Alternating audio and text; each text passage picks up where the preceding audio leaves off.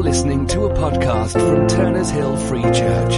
For more information and resources, visit turnershillfreechurch.org.uk. So this passage we're looking at today, I think, is a real key, one of the key passages for Mark's understanding of the gospel and for Jesus' death and the Christian community that should create. So what I'd like to do is a number of things. I'd like to kind of put a bit of context around the verse first, and then look at three areas. So look at the response and the request and the response of Jesus, the request of James and John, and then the reaction of the disciples and the response of Jesus, and then Jesus' radical statement in verse 45, and our response to that. So lots of things beginning with R. Okay. If I get a conclusion, I could get another one in and do a roundup or something like that. So logical place to start, the American Revolution, I think. Bear with me. I just want to, just a little story I want to tell you from the American Revolution, which gives a little illustration of Jesus' idea of servanthood and servant leadership. So the story goes, as a civilian chap who rides up to a bunch of soldiers who are frantically trying to repair a breach in a defensive wall. And they're all exhausted and it's not going well. And the commanding officer is shouting at them, but not trying to help at all. So this guy says to the commanding officer, why aren't you helping them? And he says, "Sir, I'm a colonel." How dare you? So the guy, okay, fine, gets off his horse and starts to help the soldiers build the defensive wall. And they get that done, and it's all finished. And he goes up to the colonel and says, if you need help again and you don't have enough soldiers, find your commanding officer and get him to ask me, and I'll come and help you. I'll come back again and help you. And that's, of course, not the end of the story. But I'm not going to tell you all of the story now. I'm going to, I'll leave the rest for later, just so you've got something to look forward to. Okay. So try and remember that. It's going to test your memory as well. Right, okay, so let's have a look at the context around this, about this verse. So where Jesus and his disciples are travelling to Jerusalem. At the start of this journey, Jesus heals the blind man. And that's kind of a contrast to the disciples through this story not seeing anything at all. The reciters just talked to the blind man, but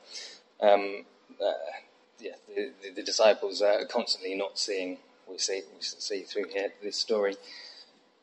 Jesus, he 3 times predicts his death as they're going towards Jerusalem. The first prediction is, Peter after this, he rebukes him. To be rebuked back again by Jesus himself, and Jesus says, who wants to follow me must deny himself and take up his cross. So that's the first prediction. After the second prediction of Jesus' death, we get the disciples arguing amongst themselves who's the best. So they're squabbling around, and Jesus again says, he teaches them, he says who would like to be first must be last. So there's more teaching there. Then we get the story of the rich young ruler who comes to Jesus. We had that story recently, not long ago, I think perhaps last week.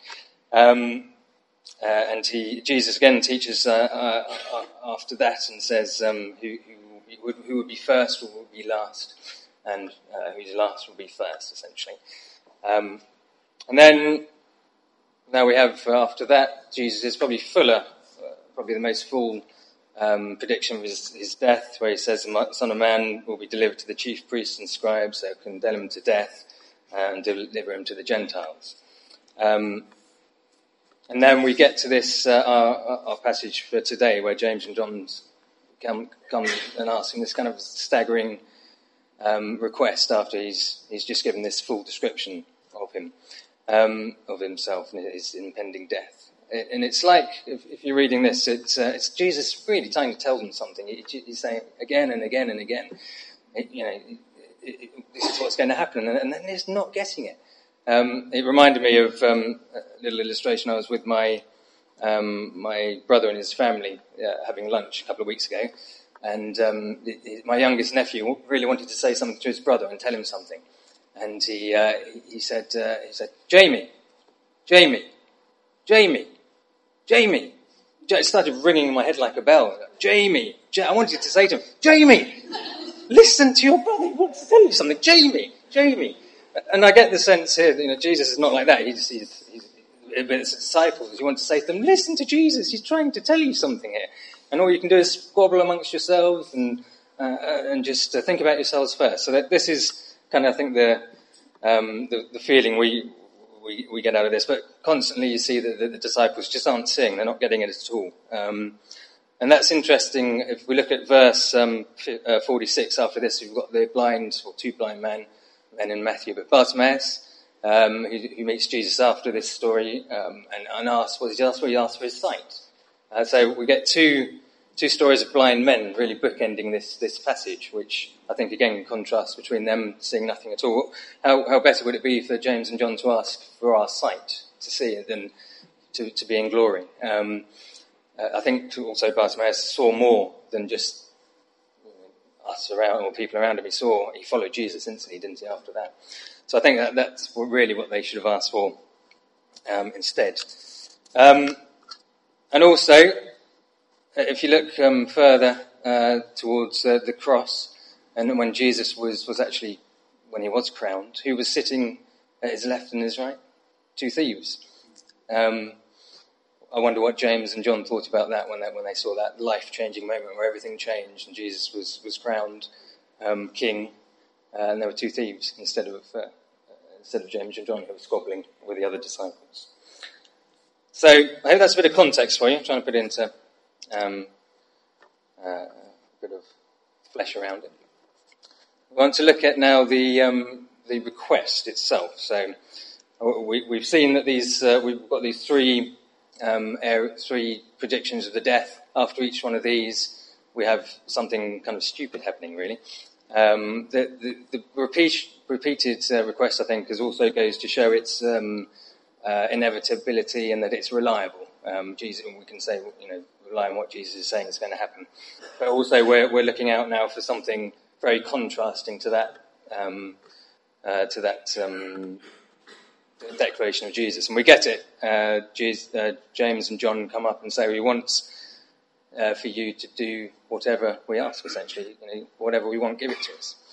Jesus, of course, says, what do you want? What do you want to give you? Which is kind of a good lesson to us. He didn't instantly say, yes, you can have whatever you want.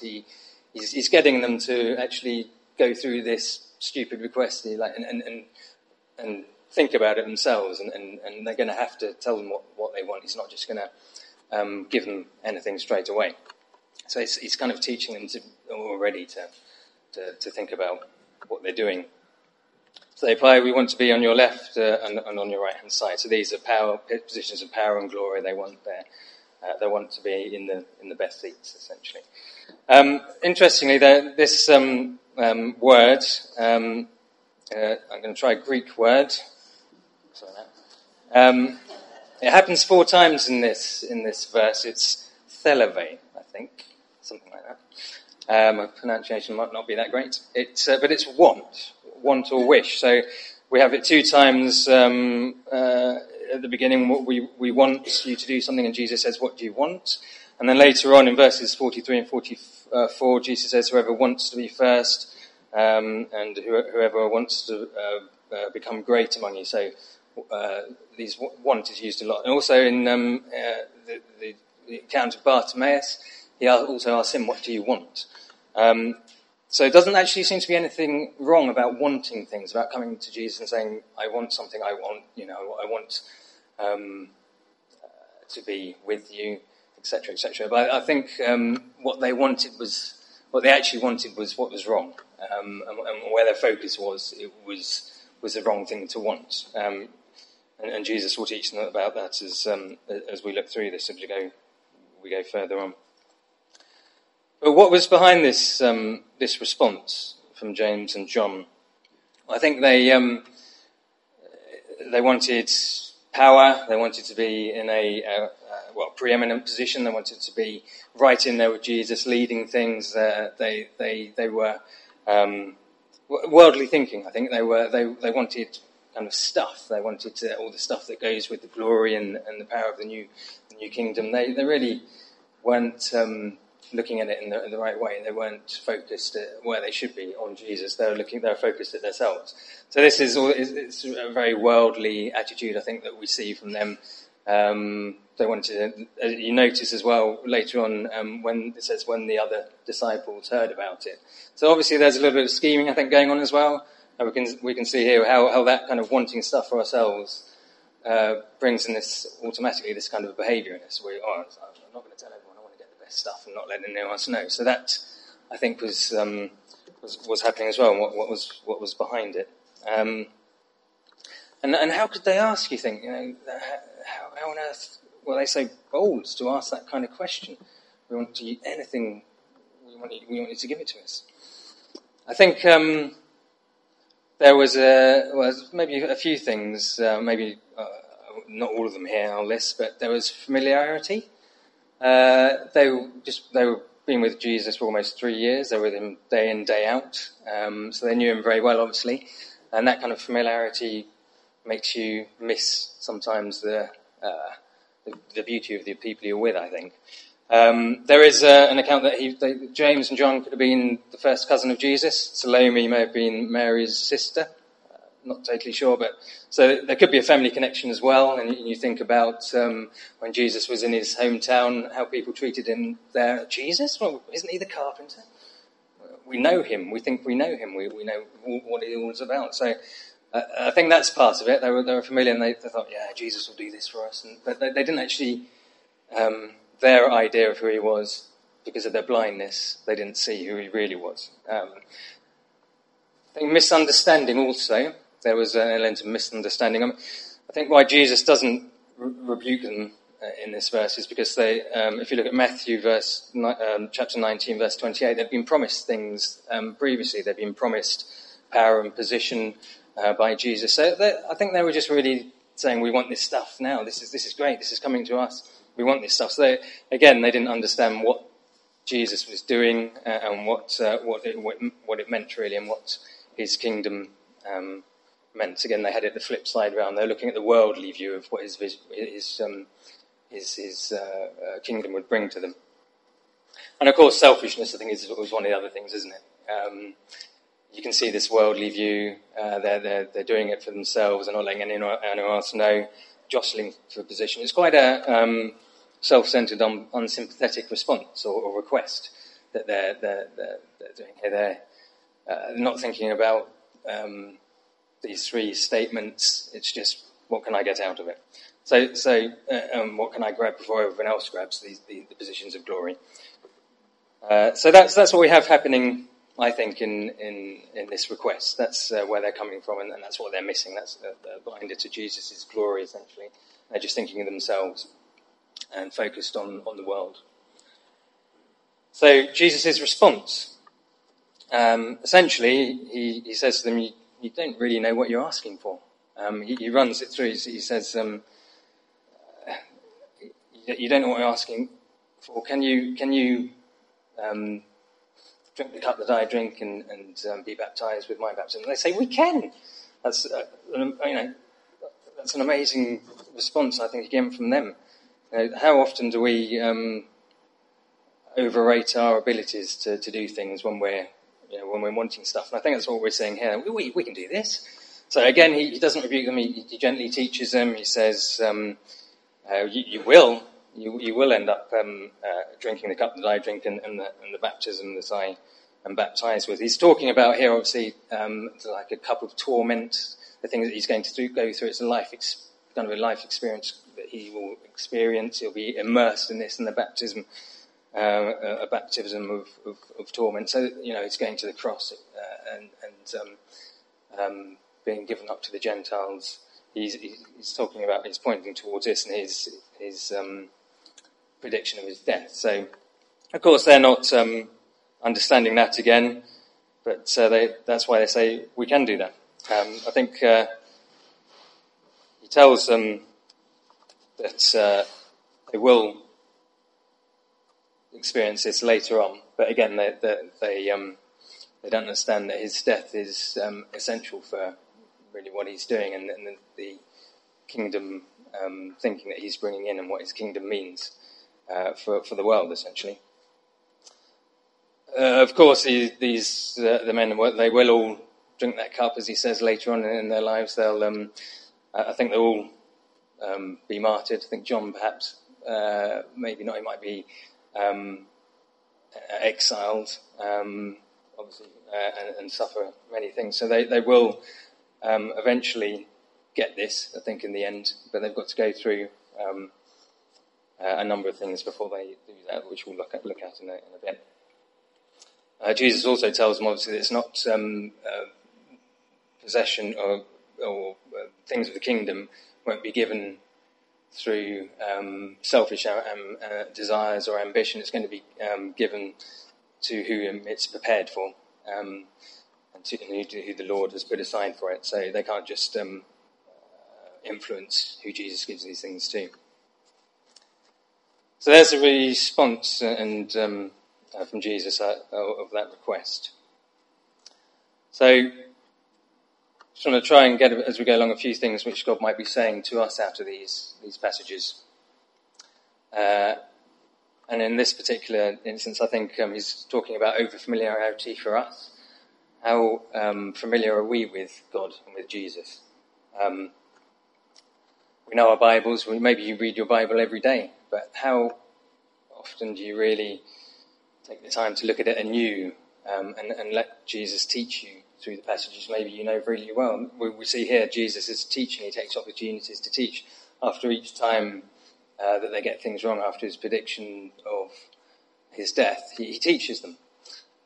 Jesus would teach us, and he would have us to keep developing in our relationship with him, I think. And so don't you know all the stories, all the Bible stories, you know what they mean, but do you really go back to them? Maybe spend more time in your Bible. Go back to those passages you think you really know, and read them again.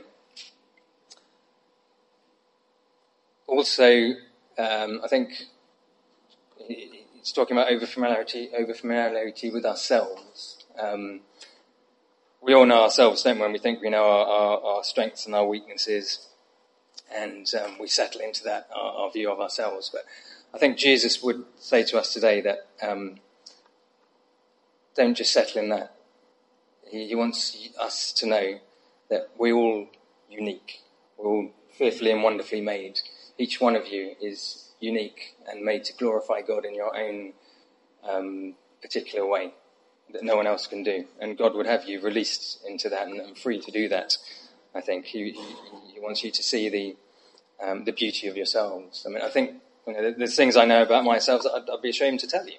But God's dealt with that. He's set me free from that, and he would set you free from things that you're struggling with, to see your potential in Christ and your full relationship with him. So he's saying, I think very definitely saying that to us. And also if you don't really know Jesus as well, he's saying, get to know me. Don't be over familiar with what you know from the world. Maybe you've heard that Jesus is a good teacher and a very, very good moral example to follow. Well, don't just stop there. He's saying, ask somebody about Jesus who knows him and get to know him better. And maybe pick up a Bible and start to read it and see who this Jesus is. So don't just settle for what you think you know. Don't be blind to Jesus. There's also, I think, the misunderstanding is really of the disciples, and sometimes we have a misunderstanding of what discipleship means. But I think in this passage there's a real hope here for us, and that Jesus he takes this opportunity to teach these chaps. He says that he doesn't say, I've been with you for 3 years. I've told you time and time again I'm going to die. Don't you get it? I've had enough with you. I'm going to get some more people to follow me. He doesn't say that, does he? He sticks with them, and he takes a opportunity to teach them and tell them what they need to know. And through that, they do become, cowards become martyrs when the Holy Spirit comes upon them, don't they? The people who are hiding in the upstairs room go and preach to thousands of people and spread his word. So, I think that's a real hope for us, that Holy Spirit is working in us as well, and it's come to us, and we can use that and let Jesus teach us through our misunderstandings. And if we marry that up with getting to know him properly and reading our Bibles, then he will teach us, and he will show us how glorifying we can be to God. There's also selfishness as well. I think Jesus is saying, how often do we miss what he's got for us when we're thinking about ourselves and what's in it for us? And instead of asking what's in it for us, we should ask, what have you got for us in this opportunity, Lord? What is it you're showing us, or what do you want me to do? Always, the worldly view is exhausting, isn't it? Trying to grab everything, what's in it for me? This person's got this, I haven't got that. I haven't been invited to this party, or maybe I should go there because all the good people are there. It's exhausting, isn't it? It's I was reading in there's a Metro paper the other day had life now begins at 44, not 40, because I think because of austerity it's taking a bit longer, unfortunately, and so there you go. But they're talking the things that people thought they'd reached life, if you like. They were listing them in the papers, things like a good house, a good job, good pay, going on good holidays, having a good car, people thinking good things about you, all worldly things, and all exhausting to get. And just as you look at them, when you have them, they're just trinkets, aren't they? They're all rust away. Rather than looking at these and striving for these things, we need to strive for the kingdom things and the godly things and store up our treasures in heaven. And so let that selfishness disappear. His whole life here and this whole passage is talking about turning our thoughts towards others and servanthood instead of looking at ourselves and what we can get. So that's the request and the response of Jesus. I want to look now at the reaction of those disciples, the other 10, and then Jesus' response to them. So, what happens when they hear about James and John sneaking behind their backs? Well, they're indignant, aren't they? It's anger, isn't it? They're angry that he's gone behind them. I mean, they're not covered in glory in this passage either, are they, really? They're not saying, oh, that's good, well done for them, they can have the best position. They're going, oh, what? And so there's all this selfishness and wanting worldly thinking in their actions as well. But there's a reflection there for them, isn't it? They're seeing something. What are they actually saying themselves? There's a little example I had of this the other day where Kate and I bought a new mirror for the fireplace and we're deciding where to put it. And I put the mirror just on the floor, resting while we're wondering where the holes will go. It's 0.01 millimetre out. That'll never do. I have to move it. So we're doing this, and then behind us there's this tremendous woof. We looked behind us, and the dog Huxley, who never barks, was laying down in front of the mirror to get a good look at this imposter dog who'd come into the house. I imagined him saying, if you know the film Up, he was kind of saying, talking like, there is a dog in this house. I do not like this dog. This dog will eat my food and have cuddles on the sofa like you will have. I do not like this dog. I will bark at this dog till he goes away.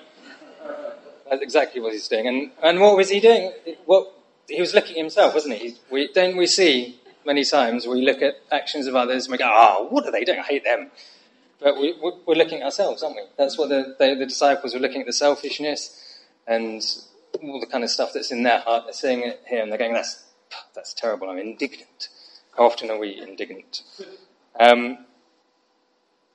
So So yes, it shows how striving, position and power can just ruin relationships, I think. And how did Jesus respond to that? Well, again, he taught them, and this is kind of the key here. He goes into about the Gentile rules and how they lord it over people, and how that's not to be true for the disciples and for us, and we need to be a servant and a slave to everyone. He doesn't allow their anger to simmer. He doesn't allow this pervasive anger to just flow through them and just break them apart. Again, it's a countercultural view, isn't it? He's saying no, you're not to be this, you're not to be grabbing, you're not to try and get the best for yourselves. I mean, if you want an example about this, well, just look at kind of the last election or what's going on in the elections in America. The things that they do to try and grab power, it's not always about politics, is it? It's about the other person, how terrible they are and what they've done and what they're going to do. It's just a countercultural way that Jesus thinks. We shouldn't do that. We should look at ourselves and our hearts and what's in our hearts. He also takes the opportunity to, when he's teaching, to restate what he says in chapter 9, verse 33 to 37, about when the rich young rulers, or when they've actually talked about who's the greatest, and he goes back to an example of using a child before them. I think he uses a child as a good example that they are at the bottom of the social ladder, if you like. They won't give anything to an adult. They were considered as almost property sometimes. They wouldn't advance your social standing in the society. They couldn't do anything for you. Although I think he uses them because they're a good example of ministry, because if you're a parent, you know when you have a child, you give and you give and you give, don't you? You serve them. You're almost a life support system for them. And if you don't, they'll let you know in all sorts of kind of annoying ways or loud ways. And you give to them, and you know you won't get anything back because you want to give to them freely. And it's showing that that's the way we should do it. Or how often do we give to people when we want something back from them? But with this example of children, you're never going to get that kind of stuff you want back from them, and you give willingly and freely.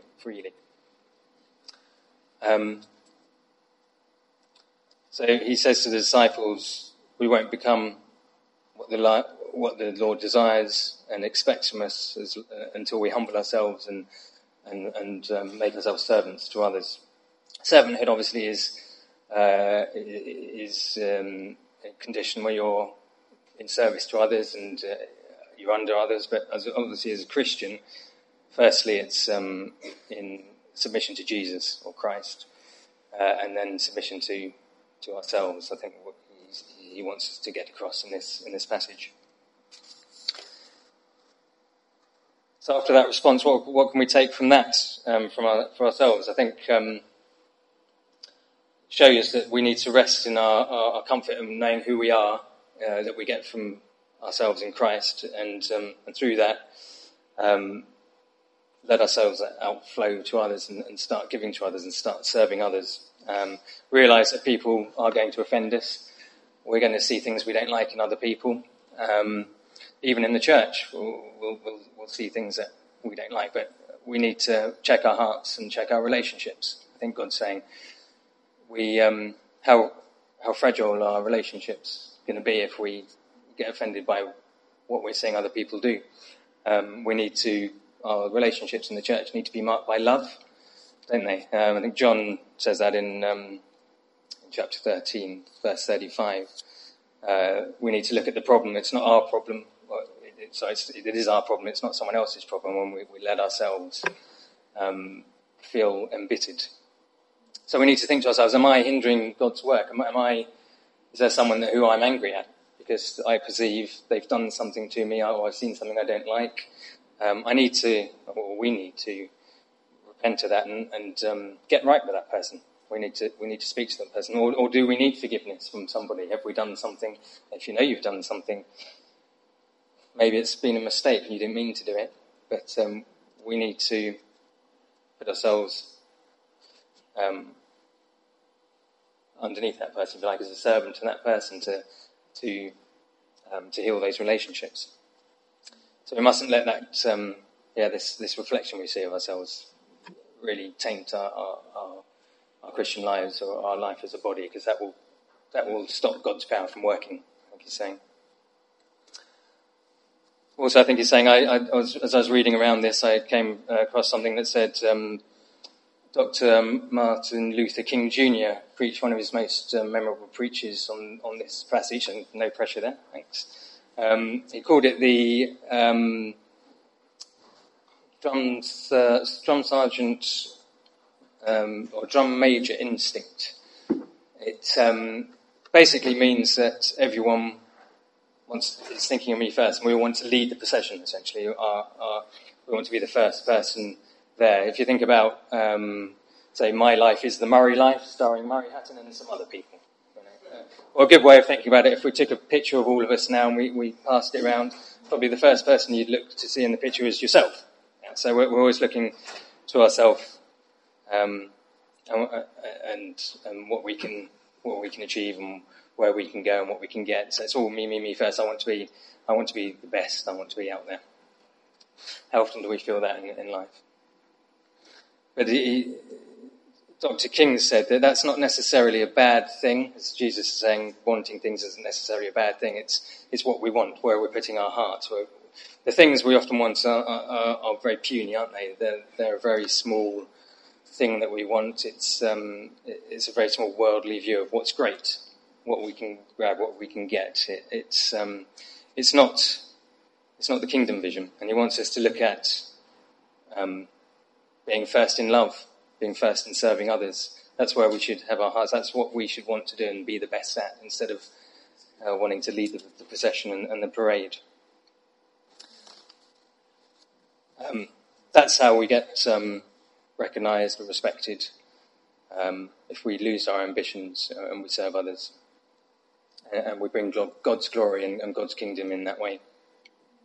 If we're looking to lead, we need to be a servant leader. When I say lead, not necessarily leaders, everyone has a leadership role. We know in your relationships you will have some aspect of leadership, whether it be with friends or children or whatnot. We need to willingly become servants in those relationships. Think about what is it I can do. Maybe there's something in this church that we can do, or in our community that we can do, that we can serve others and show God's love in that way. I think in that way we will be honouring Jesus correctly. Do you remember the American Revolution? No, yeah. So at the end of the story, the guys come and helped the soldiers build the defences, and they finished, and he said, "Call me again if you need me." And off rides General George Washington, future President of the United States. I think that's a great picture, isn't it, of this servanthood and servant leadership. You see the opposite of him in the colonel who wants to boss his people around, and he's not going to help them, he's not going to get mucky. And we have the future president coming and saying, I'm going to serve you, I'm going to help you and be with you. I wonder who those soldiers remember long afterwards. Not the colonel, anyway. So maybe a better picture is this in John 13, 1-17, when during the supper Jesus gets up and puts a towel around him in the upper room and washes his disciples' feet. That's a truer picture of the servant leadership, isn't it? And he washes the feet of Peter, who's going to deny him, and Judas, who obviously is going to sell him away to his enemies. His actions for them are the actions of a servant leader, and it's contrary to how they've been thinking, their worldly thinkings.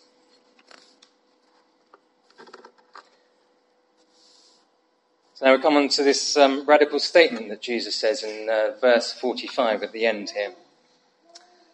For even the Son of Man did not come to be served, but to serve and give his life as a ransom for many. So the word even here, it just gives us a picture of who he is. He uses a Son of Man as well, the identification with the book of Daniel and his identity as the Messiah. He's saying if anyone who's worthy to be worshipped, worthy to be just served, to come and to have everyone fall down at his feet, this was Jesus. But he came not to serve, but to give his life and a ransom for many. What a contrast to how the disciples were thinking and their desires and what they wanted to gain. It really shows them what they should have their hearts on.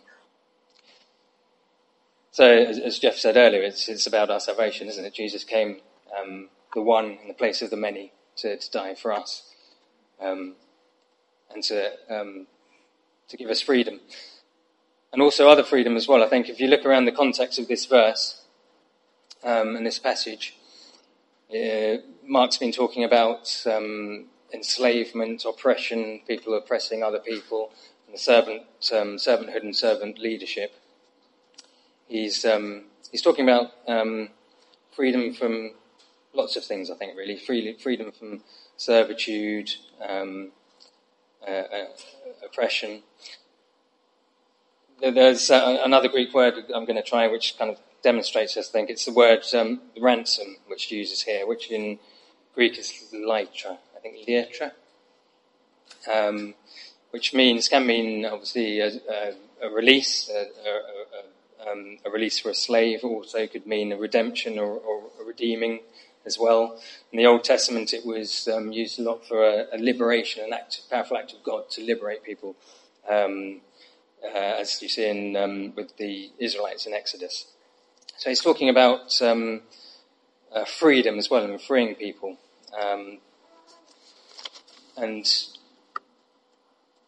how does Jesus' death do that? Well, through dying on the cross and through his life as a exemplary servant, it shows us, well, somehow that he'll free us. I'm not exactly sure how, but he will free us. But it's also showing us an example of how we should live as well, and how we should live as servants.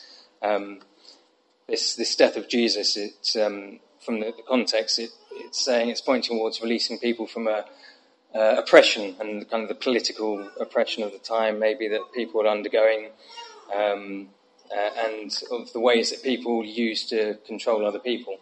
There's a freedom from that. There's a freedom from demonic power, I'd say, in this as well, that how people are enslaved to demonic power in the world.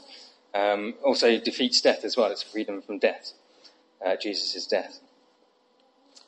Of course, sin and forgiveness as well is promised here, and Jesus comes and dies in the place of the many. So our response to that, I think we need to take Jesus as our model, and we need to look at this exemplary service that Jesus offers and Jesus shows, and relish being able to serve as Jesus served. And it's not always an easy thing to do, to be a servant, to put yourself last. But you look at what Jesus did, and he came and he said, look, I could give you these things, I could give you what you wanted, all this kind of stuff, but I'm not going to give you that. I'm going to give you freedom. I'm going to die for you. I'm going to give you salvation. I'm going to give you my very life. It's a paradox of how the world thinks. It's his servanthood and the way he lived shows that the way to the top for a Christian is through the bottom, is aiming to the bottom first and putting yourself as a servant below others.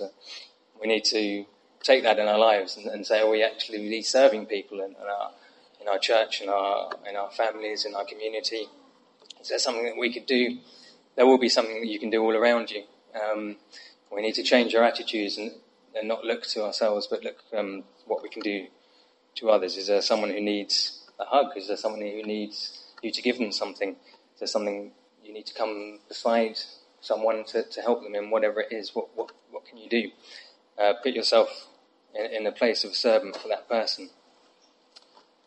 I think Jesus is also saying, is there something that is holding you captive? Is there something that you're struggling with, something that you can't seem to shake off?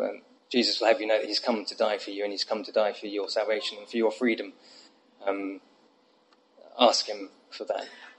Speak to Jesus about that, and let this example of his show you that there is freedom in his actions and in his life and in his death for you. He came to serve you, he came to serve us, not to be served himself. The Son of Man came that he could serve people.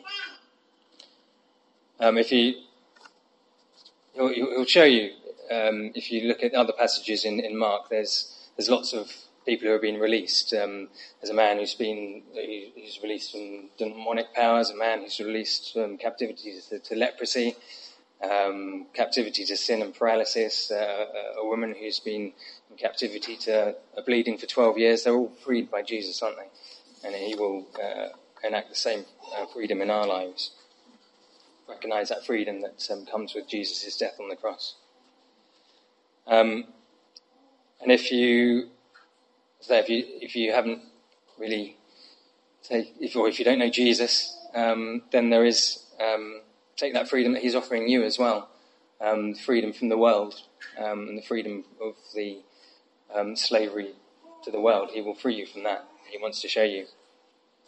If you're not quite ready to do that, maybe think about your relationships and put yourself at the bottom. And I'm not saying being a doormat or anything, but think of others first and think about what you can do for them in an argument, maybe compromise, or think about their side of the story and take that step first to see how that will guarantee it will transform your lives, it will transform your relationship. Take that as a first step and see how Jesus works through servanthood. I think just to finish, so we need to know that our preoccupation with our interests will hinder our capacity to worship God properly.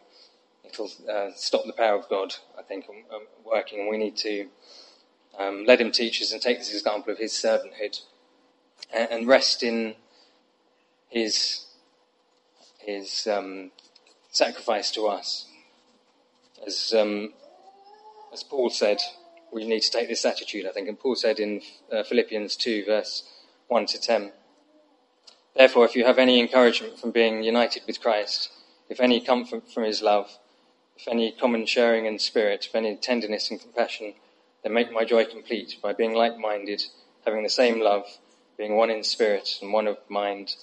Do nothing out of selfish ambition or vain conceit, rather in humility value others above yourselves, not looking to your own interests, but each of you to the interests of others.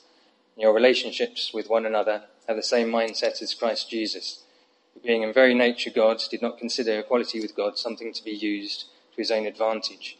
Rather, he made himself nothing by taking the very nature of a servant, being made in human likeness, and being found in appearance as a man, he humbled himself by becoming obedient to death, even death on a cross. Therefore, God exalted him to the highest place and gave him the name that is above every name, that at the name of Jesus every knee should bow in heaven and on earth and under the earth." That's the comfort that we get in Christ, and that's what will enable us to live as servants. Let's pray, shall we?